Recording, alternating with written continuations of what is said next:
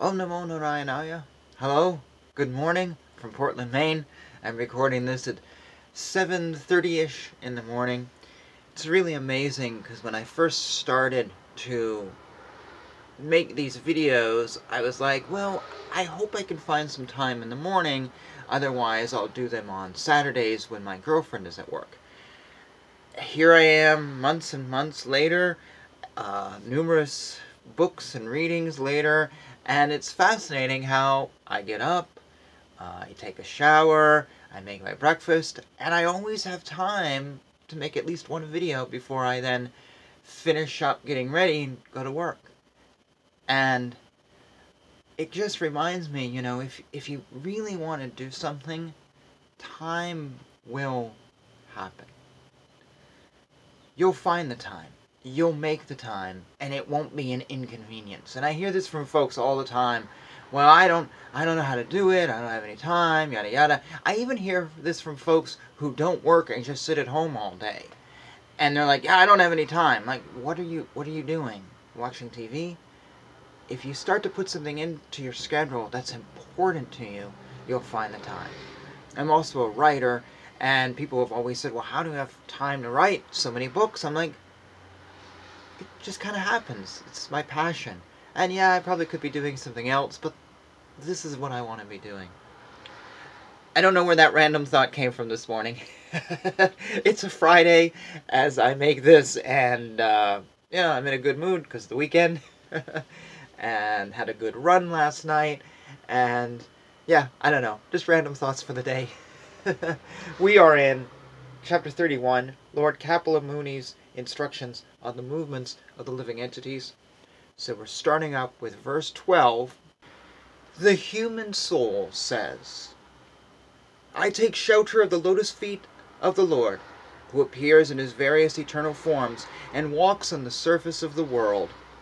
I take shelter of him only because he can give me relief from all fear, and from him I have received this condition of life, which is just befitting my impious activities. I, the pure soul, appearing now bound by my activities, am lying in the womb of my mother by the arrangement of Maya. I offer my respectful obeisances unto him who is also here with me, but who is unaffected and changeless. He is unlimited, but he is perceived in the repentant heart. To him I offer my respectful obeisances. I am separated from the Lord because of my being in this material body, which is made of 5 elements, and therefore my qualities and senses are being misused, although I am essentially spiritual. Because the Lord is transcendental in material nature and the living entities, because he is devoid of such material body, and because he is always glorious in his spiritual qualities, I offer my obeisances unto him. The living entity is put under the influence of material nature and continues a hard struggle for existence on the path of repeated birth and death. This conditional life is due to his forgetfulness of his relationship with the Lord. Therefore, without the Lord's mercy, how can he again engage in the transcendental living service of the Lord? No one other than the Lord, as the localized Paramatma, is the partial representation of the Lord, is directing all inanimate and animate objects. He is present in the 3 phases of time, past, present, and future. Therefore, the conditioned soul is engaged in different activities by his direction. And in order to get free from the threefold miseries of this conditional life, we have to surrender unto him only. Fallen into a pool of blood, stool, and urine within the abdomen of his mother, his own body scorched by the mother's gastric fire, the embodied soul, anxious to get out, counts his months and prays as such. My Lord, when shall I, a wretched soul, be released from this confinement? My dear Lord, by your causeless mercy I am awakened to consciousness, although I am only 10 months old. For this causeless mercy of the Supreme Personality of Godhead, the friend of all fallen souls, there is no way to express my gratitude but to pray with folded hands. The living entity in another type of body sees only by instinct. He knows only the agreeable and disagreeable sense perceptions of that particular body. But I have a body in which I can control my senses and can understand my destination. Therefore I offer my respectful obeisances to the Lord, by whom I have been blessed with this body, and by whose grace I can see him within and without. Therefore, my lord, although I am living in a terrible condition right now, I do not wish to depart from my mother's body, to fall again into the blind well of materialistic life. Your external energy, called Deva Maya, at once captures the newly born child, and immediately false identification, which is the beginning of the cycle of continual birth and death, begins again. Therefore, without being agitated any more, I shall deliver myself from the darkness and omniscience with the help of my friend, clear consciousness. Simply by keeping the lotus feet of Lord Vishnu in my mind, I shall be saved from entering into the wombs of many mothers for repeated births and deaths.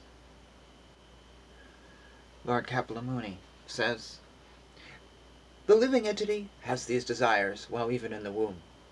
But while he thus extols the Lord, the wind that helps parturition propels him forth from his face turned downward, so that he may be born. Pushed downward all of a sudden by the wind, the child comes out with great trouble, head downward, breathless, and deprived of memory due to severe agony.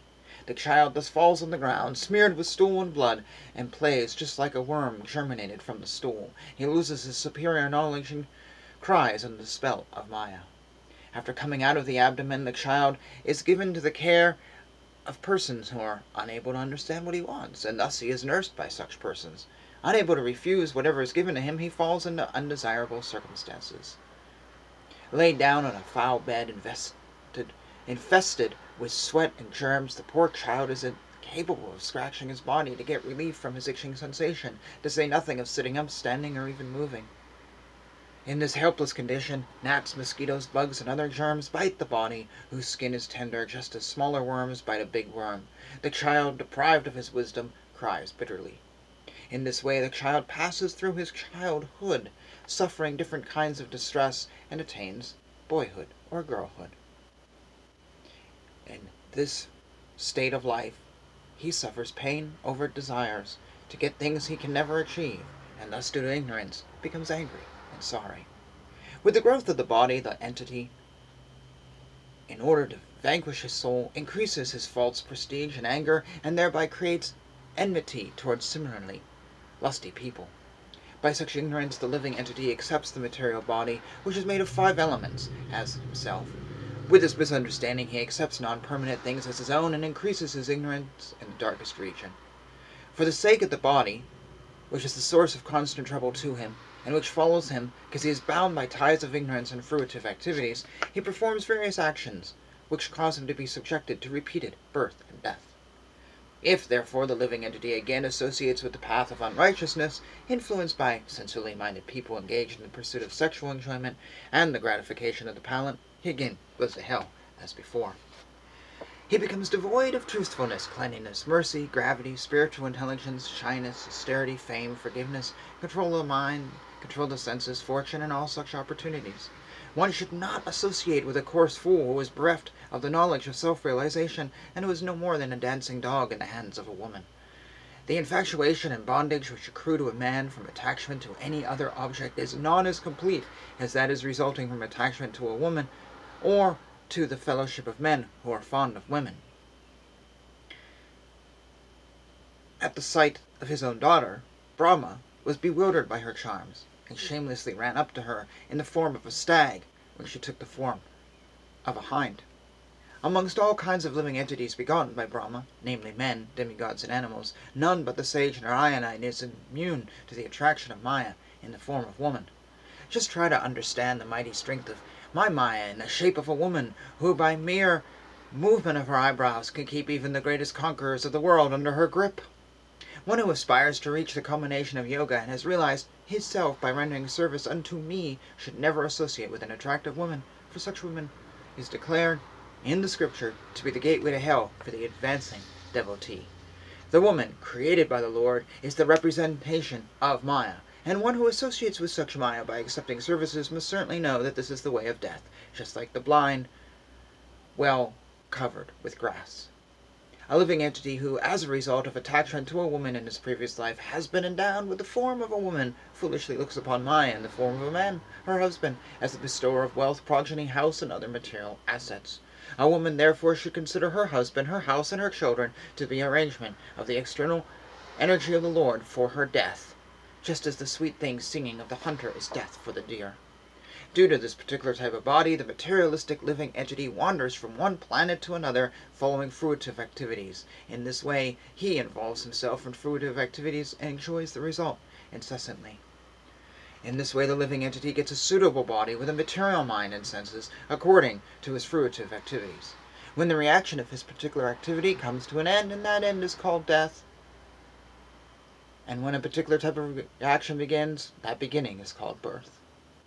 When the eyes lose their power to see color or form due to morbid affliction of the optic nerve, the sense of sight becomes deadened. The living entity, who is the seer of both the eyes and the sight, loses his power of vision. In the same way, when the physical body, the place where perception of objects occurs, is rendered incapable of perceiving, that is known as death. When one begins to view the physical body as one's very self, that is called birth. Therefore, one should not view death with horror, nor have recourse to defining the body as soul, nor give way to exaggeration in enjoying the bodily necessities of life. Realizing the true nature of the living entity, one should move about the world free from attachment and steadfast in purpose. Endowed with right vision and strengthened by devotional service and a pessimistic attitude towards material identity, one should relegate his body to the illusory world through his reason. Thus one can be unconcerned with his material world. And thus ends this chapter. Oh, I did not like that. I'm sorry. First of all, I spoke in my previous video that this talks about the previous video talked about the first part of the chapter and the birth of the baby, and no scientist, but I really don't think that this is accurate. Verse 17, it says, fallen into a pool of blood, stool, and urine within the abdomen of the mother. So that's where the baby is, in the abdomen with blood, stool, and urine. Yeah, I don't think it's in the abdomen. Actually. And blood, stool, and urine, yeah, there's so much... Okay. I don't want to say those things aren't there. As I said in the other video, I don't have kids. I'm not a doctor. I never will have kids. But I do know, from what I can remember of science class in high school, there's more going on down there. There's sustenance, there's nutrients. It's not just this pit of everything horrible. I mean, the only thing missing here is phlegm. It's more than that. So there is something scientifically off here. Well, the whole thing was the baby is then born with a wind that is pushed down. I know it's muscles and baby. It just doesn't. Yeah, I have issues with that. But and then the rest of this. So we're about the baby is living in ignorance. I think that's actually probably fairly true. We do live in ignorance. And it's kind of strange that we take care of these children who can't tell us what they want, yet look at what we become later on, folks who are incredibly verbal. But we still don't know what we want because we think we want material things. Alright, the last part of this I just had major trouble with. The infatuation and bondage which accrue to a man from attachment to any other object is not as complete as that is resulting from attachment to a woman, or to fellowship of men who are fond of women. So essentially, if you like the ladies, screw you. If you hang out with men who like the ladies, screw you. And if you are a lady, screw you, screw you, screw you. That's really what this is saying. Women are bad. Women are bad. It even says that God, where is it? That the woman has all this husband and a house and a children, but it's just for her death. It's just setting her up. It's just, she's just living death. That's it. She's just walking through, waiting. It's all, I can't even speak. Basically, the woman is Maya, the woman is illusion, the woman is bad, don't associate with women, don't associate with men who like women. I don't know if that means prostitutes or just liking women. And if you're a woman, well, yeah, well, tough shit, you know, maybe in the next life. I can't stand that. I'm sorry, okay, the argument would be, so Mother Teresa was a bad person, you shouldn't associate with her. Joan of Arc, bad person, don't associate with her. Ironically, that's what they said. But she was bad simply for being a woman. And Mother Teresa, she was just a bad person. And you think about all these women in history, I've just spoken of two of them who we all know. You're literally going to say men who maybe are brahmanas but are corrupt are better than them. That's where this goes. I'm sorry, I have real issues with that. I really can't see an argument that says women are bad. And I'm gonna end with this. I know a lot of people say this is the word of God. So we have to believe this as it is. And if God says women are bad, they're bad. Just treat them bad, you know. And if you're a woman, well, then just, you know, wait to die and hopefully your next life will be better. Or maybe if you are a woman, that means you were a man once, but you screwed it up. Just deal with it. Some people are going to say that. You may have that belief. I live in America, and we have the right to all have different beliefs, and I will defend your right to speak your mind. We have freedom of speech. I support that. And I will not put any restrictions on your speech, because I don't believe in restrictions. I don't believe having less speech is freedom of speech, and I don't believe in controlled speech. You have the right to believe that. You have the right to say, this is the word of God. I, on the other hand, am saying, I don't know about this. Maybe God changes his mind. Maybe God has changed his mind. Would God write this book exactly as it is today? Well, some say yes, but this is a translation we're reading. And if you look at the scriptures over time, to me, it feels like God does change his mind.